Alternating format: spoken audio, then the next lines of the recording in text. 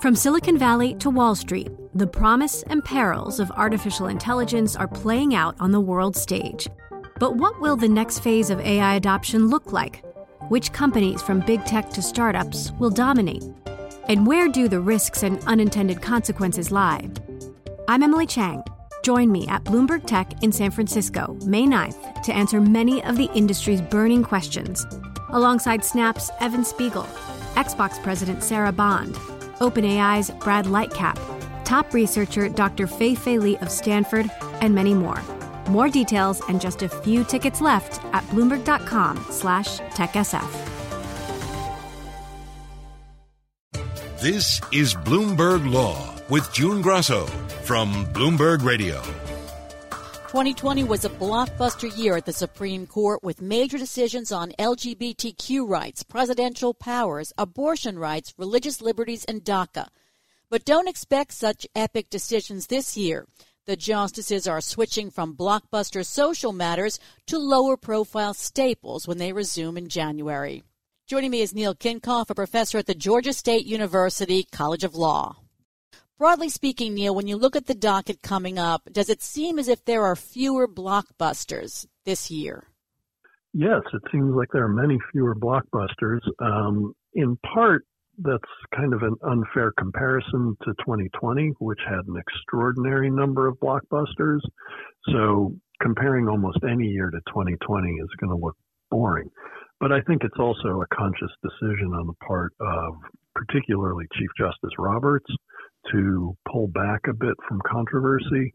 Controversy is not good for the Supreme Court's public image, and it's not great for their standing. And so I think Justice Roberts in particular is acutely aware of all of that and serves the court's sort of public image and its legitimacy to pull back a bit from controversy, let things die down a bit before they start taking on the real hot button issues again. So the conservative wing of the court must agree with him, right? Because it only takes 4 justices, and they certainly have 4 justices there to take a case. That's right, at least so far. But I think Justice Roberts still has some real influence within the conservative set of justices, even though he can be, and I'm sure will be, outvoted by them, and that they will move further right and move more quickly than he wants to. But he still has real influence, and so I think we see that with this. How much does this have to do with the change of administrations coming up? Well, it may have to do with the change of administrations in that a lot of the issues coming out of the Trump administration are likely to be mooted with the Biden administration coming in. So some of the controversial moves that were being challenged in court will be withdrawn under the Biden administration. I'm thinking of things like the legality of Trump's decision to build the border wall on the southern border, to use an emergency designation of military construction funds to do that. The legality of that order is really dubious and is pending in the courts, but that's certain to become moot once Biden comes in. There are a number of other of those sorts of measures that Trump has already taken that I think will quickly become moot, and there may be others in the waning days of the administration that'll follow that mold. What is the procedure exactly? And let's say the border wall. Does the Biden administration say we're going to retract this case, or does the court have to say it's moot? Both of those will happen. So the court, the Biden administration and the Justice Department can say we're no longer proceeding with this action, so please dismiss the case as moot, and the court will have to agree. And in those sorts of cases, the court's agreement is routine. There can be situations where the court has a kind of oversight role, and so might not agree to dismiss a case, even though the Justice Department is asking for that. And here I'm thinking of the Michael Flynn prosecution, Right. At that point, Michael Flynn had already pleaded guilty, and so the court had real supervision over what kind of sentence to give, and was continuing to exercise that role until finally Trump issued the pardon that rendered the whole thing moot. So there are those kinds of unusual situations where a court can decide to keep a case even though the Justice Department wants it to go away. But for the most part, those are extraordinary circumstances. For the most part, if the administration decides to stop pursuing a particular course, the courts are only too happy to have it dismissed. Cases coming up that may prove controversial or probably will prove controversial are cases involving voting rights. 2 cases from Arizona. Tell us what they're about. So the Arizona cases involve fundamentally questions about the application of Section 2 of the Voting Rights Act, which is a section that protects voting rights and particularly protects against the dilution of voting rights. And so the Arizona cases involve fairly technical questions of voting procedures. And these are important because the Supreme Court some years ago struck down Section 5 of the Voting Rights Act. Section 5 was the pre-clearance provision. So certain jurisdictions, particularly here in the South, I'm in Atlanta, were required to pre-clear any changes in their voting procedures because of the long history of discrimination and particularly race-based discrimination in the covered jurisdictions. The Supreme Court struck that section down, and so all that's left is Section 2. And Section 2 doesn't require preclearance. It allows jurisdictions to adopt their rule changes and then have them litigated. And so now we're going to see what kind of role the courts are going to play in terms of oversight. Will they be protective of people's fundamental right to vote, or will they be deferential to the states and the states' decisions to change procedures? And those very technical changes in voting procedures, I think we've seen through the recent national elections, can have dramatic consequences for the outcome, particularly in states like Arizona, where it seems to be closely divided, Republicans and Democrats, where the states are very purple, very much in play. And so Arizona is apt to be a battleground for voting rights and for manipulation of voting procedures moving forward. Georgia, my state, is another of those. And so I think that case will be a real sort of tip of the Supreme Court's hand about which way they're going to come down, states' rights or individual voting rights. I remember Justice Roberts' opinion in the case you referred to, the Shelby County case, with the racial injustice marches this past year. Do you think that his reasoning in that case falls flat? Well, yes. I think the reasoning in that case fell flat the day it was issued. Right? I mean, it was a remarkable act of judicial invention. He made up this doctrine called the equal footing doctrine out of whole cloth, saying that federal rules have to treat the states equally. That is a doctrine that had been completely unknown in constitutional law until Justice Roberts invented it for purposes of Shelby County. There was a different equal footing doctrine that applied before that had to do with admitting new states. Shelby County had nothing to do with that. And Justice Roberts just made up this doctrine and gave it the same name as if it had anything to do with the previous cases. So that opinion has always been one of really questionable principle. But you're quite right to say the events of the last year show in a very practical way just how bankrupt the reasoning of that opinion was, and now just how consequential that bankrupt opinion has always been. Wasn't the Shelby County case the case where Justice Ruth Bader Ginsburg sort of earned the notorious RBG reputation for her dissent there? It was a classic. So that's certainly one of them, where she earned that reputation, where she helped make famous her dissent Dickie. So yeah, that's a classic moment in the RBG canon.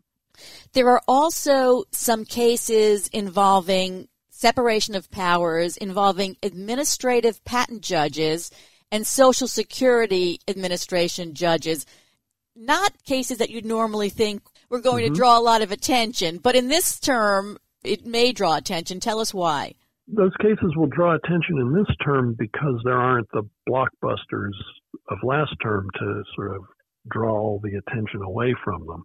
These are the kinds of seemingly technical and inconsequential cases that really are extremely consequential and really important. And so there being a sort of spotlight on these cases, I think, is good.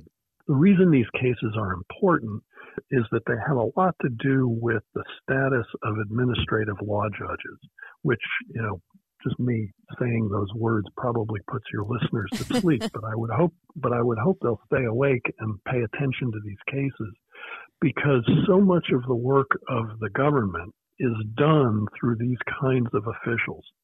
And what these cases ultimately are part of is a really important question about just how much power the president has over these functionaries, right? So people who, for example, determine whether or not you have eligibility to receive Social Security benefits, or whether a particular immigrant who's applying for asylum or for refugee status actually has that status recognized, right? These are important decisions, and under current law, they're supposed to be made according to legal principles and through a judicial process that's independent of political inputs. But throughout the Trump administration, there was a sort of concerted effort to corrupt the decision-making process and to introduce policy values and political values into how these administrative figures did their jobs, determined whether or not individuals are eligible for benefits, determined whether or not individuals are eligible for asylum, that should be determined not according to the principles of law, but rather to Donald Trump's own political preferences. And so these cases very fundamentally deal with that question of just how far into the administrative state the president can impose his political preferences, right? So these are very fundamentally important questions, even though they arise in a context that sounds deeply inside baseball and boring. So looking at the way the court has ruled in prior cases and taking into account the fact that you have an even more conservative court now, and there's been a lot of talk about the administrative state, any idea how they might rule? Yeah, so the Supreme Court's current majority is strongly in favor of the unitary executive theory. And if that theory is put into play in these cases, and I suspect it will be, they are going to expand the ability of the president to essentially politicize the administration of laws and the enforcement of laws. The countervailing consideration, I would say, the thing that would make me hesitate in making that prediction is that these cases will be decided under a Biden administration, and the conservative majority of the court is going to be a little reluctant to unleash its theories of executive power when there is a Democratic president in office, right? So I think those are the two forces at play. In principle, the 6 conservatives on the Supreme Court are strongly in favor of executive power, but they're not strongly in favor of Biden exercising executive power, right? So those will be the two things competing against each other when those justices decide these cases. If they don't follow what you expect, won't that be a declaration that politics is at work here at the court? Yes, if people see it, right? So because these issues come up in obscure cases dealing with administrative law judges and patent law judges, it's apt to evade public notice. But sure, that would be the declaration, but it wouldn't be the first time the court has made it. I can think there are plenty of cases from the Obama years when, Justice Roberts, in spite of his commitment to the unitary executive theory, found that the president didn't have certain powers. And so, there would be nothing new about that move to apply political values instead of legal principles. They're not done filling out their docket for the remainder of this year. And there's a case involving Mississippi's 15-week abortion ban that's been rescheduled over and over again at conference. And I'm wondering what the forces are for taking that versus not taking that, because that would certainly become the most controversial case of the term. Yeah, so there's been a lot of speculation about what the Supreme Court is going to do on abortion now that there's a 6-justice conservative majority. And so the two schools of thought are, one, that the Supreme Court is going to take a go slow approach, an approach that doesn't directly confront Roe versus Wade.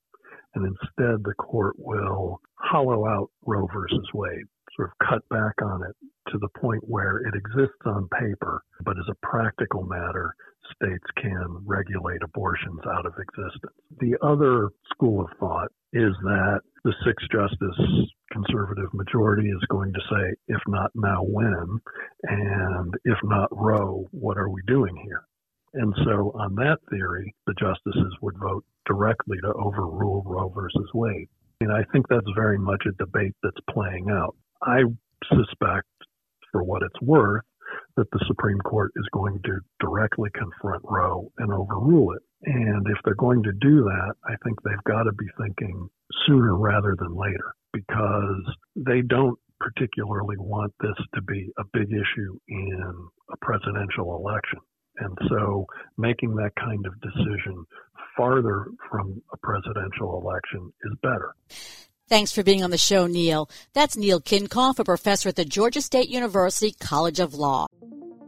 What could you do if your data was working for you and not against you? With Bloomberg delivering enterprise data directly to your systems, you get easy access to the details you want, optimized for higher-level analysis, and financial data experts committed to helping you maximize your every move. Our data is made for more, so you can show the world what you're made of. Visit Bloomberg.com/enterprise data to learn more. Joe Biden was formally recognized by Congress as the next president of the United States early Thursday, ending 2 months of failed legal challenges by Donald Trump that exploded into violence at the U.S. Capitol as lawmakers met to ratify the election result.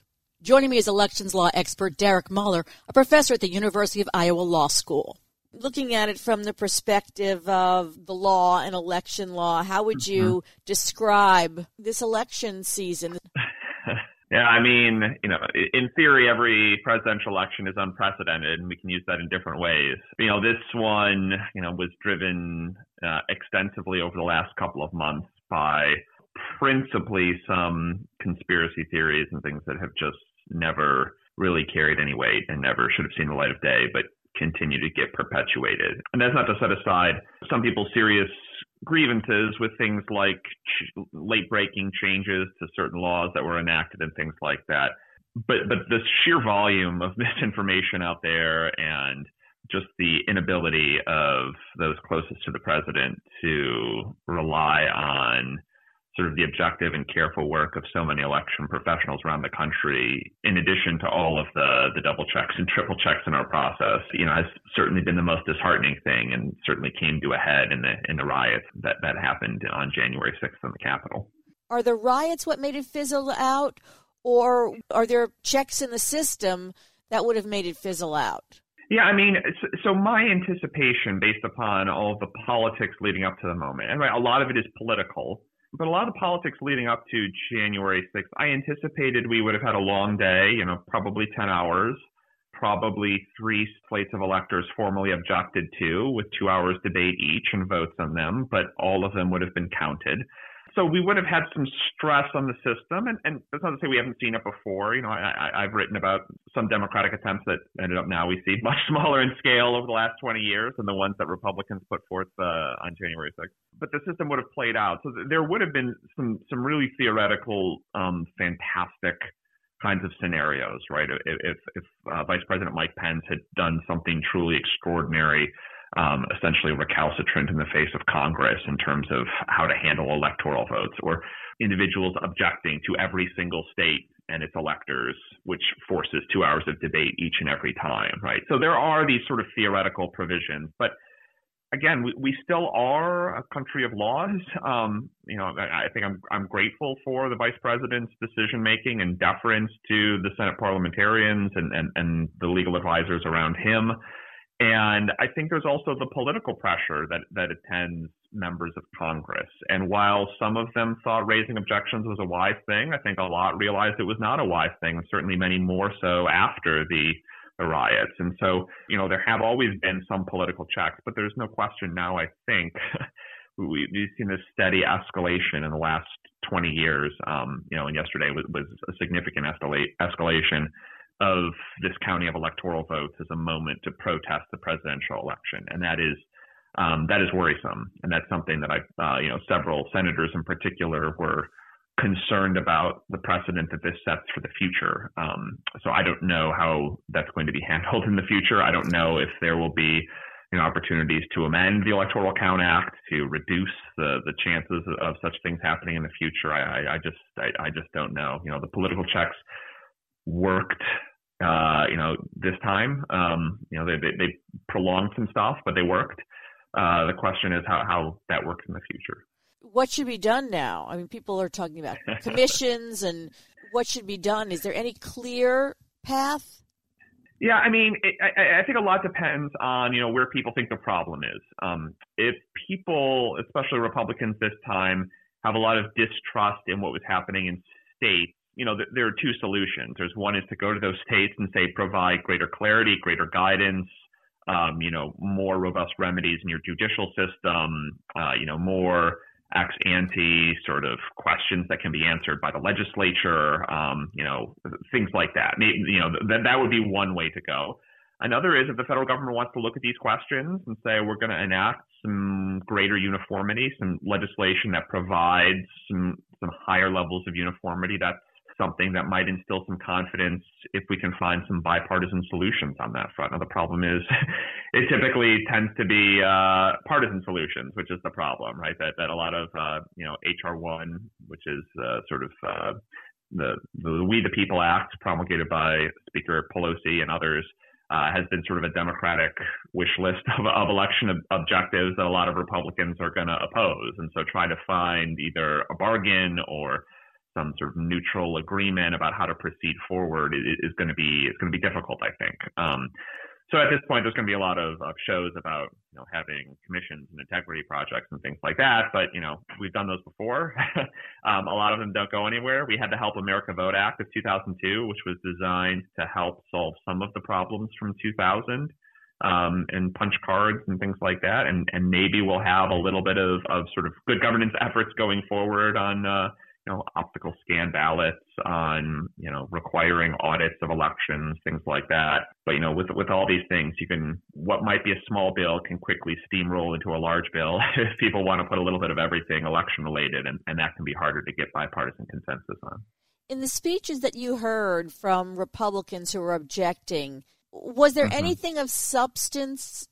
Yeah, I mean, I think one of the harder things is thinking about the role of the legislature and the role of other wings of the government, right? And there's no question that this election required states to be nimble. COVID put a lot of strain on the system. And while there were a lot of state legislatures that took some action, there were also a lot of things that executive officials did, either where the law was silent or potentially, depending on the state, might have been a little bit contrary to what the legislature had intended. And so, there are a lot of things about fraud that I don't think carried the day or, had any weight, signature checks, things like that. But, talking about the sort of allocation of responsibility in the states, there's a little smoke there to say, the state legislatures were, getting kind of run over by certain kinds of decisions from executive actors or consent decrees entered into by, executives with plaintiffs groups that sued them. But again, I think, people look back at the election and a lot of people participated. A lot of people were happy with the options they had. There were very low rejection rates for absentee ballots with ample opportunity to submit them. We had a lot of worries about post office fiascos that never came true. So in terms of the administration side, it all came through. But when a side loses and they look back and they see those sorts of discrepancies between what executive officials did and what might have been the express legislative scheme, then there's a lot of pressure. So again, I think sometimes when courts consider these challenges, there's one from Pennsylvania that went to the Supreme Court before Election Day, and the ballots haven't been counted yet from those votes. There's one sort of small challenge that I think is the most interesting, and a lot of others courts have rejected, courts have looked at and said, no, the executive has this authority, the legislature gave them the authority, all these kinds of things. So, a lot of the critiques just didn't carry the day, in my view, despite the smallest kernel of truth in some of them. And turning to Georgia, was it the turnout? A lot of people are crediting Stacey Abrams with the turnout. What's your take on what happened in Georgia? Yeah, there's so many political questions to think about. There's no question voter registration has gone up. Some of that is probably attributable to Stacey Abrams, but they've also instituted automatic voter registration in the state of Georgia, so that's dramatically increased voter registration. Georgia is precisely the kind of state that's been, over the last 4 years that would be more attractive to Democratic candidates as upwardly socially mobile, economically mobile sort of state that, is precisely the kind of suburban voters the Democrats have been winning in droves over the last 4 years. And so you look at the fact that, President Trump lost Arizona, lost Georgia. There was a Senate election in Alabama that was lost, right, in 2017. And maybe you look at the candidates in Georgia, especially where one of them was an appointment by the governor. There was an appointment by the governor in Arizona where the candidate lost in an election in the same way. And there was an appointment by the governor who lost in Alabama in 2017. Sometimes the candidates matter, and sometimes it's just sort of the politics of the place. So, we look at Georgia. There was a Republican who won a statewide state election in the same race that 2 Democratic senators in the United States won that race. So it's a state that, like a lot of states, is more complicated maybe than we give it credit for, and we'll just see what kinds of recruitment and interest there is in the politics of that state going forward. Because the results for Ossoff and Warnock were so close, they were so alike, does it seem as if people in Georgia were voting Democrat or Republican? They weren't necessarily voting for the person. Yeah, you very rarely get what's described as a double-barrel election, right, where you get 2 Senate candidates on the ballot running at the same time. And a lot of people have written about the increased nationalization of politics over the last 40 years, and that increasingly, we view this as sort of Democrat or Republican. And, in this race in particular, it was going to change and define control of the Senate, if it's both Democrats or not. So I think that only sort of heightened the kind of stakes for a race like this. It's remarkable to me, the nationalization of politics, to think about these elections, the most expensive Senate elections in history that we're spending a long time talking about. You would think it's a Georgia Senate election, right? It's just Georgia, but you think about the impact that it has. And I think that this has driven a lot of the focus and the turnout that happened. Thanks, Derek. That's Derek Muller, professor at the University of Iowa Law School. And that's it for this edition of the Bloomberg Law Show. I'm June Grosso. Thanks so much for listening. And please join us at 10 p.m. Eastern every night for the Bloomberg Law Show right here on Bloomberg Radio. What could you do if your data was working for you and not against you? With Bloomberg delivering enterprise data directly to your systems, you get easy access to the details you want, optimized for higher-level analysis, and financial data experts committed to helping you maximize your every move. Our data is made for more, so you can show the world what you're made of. Visit Bloomberg.com/enterprise data to learn more.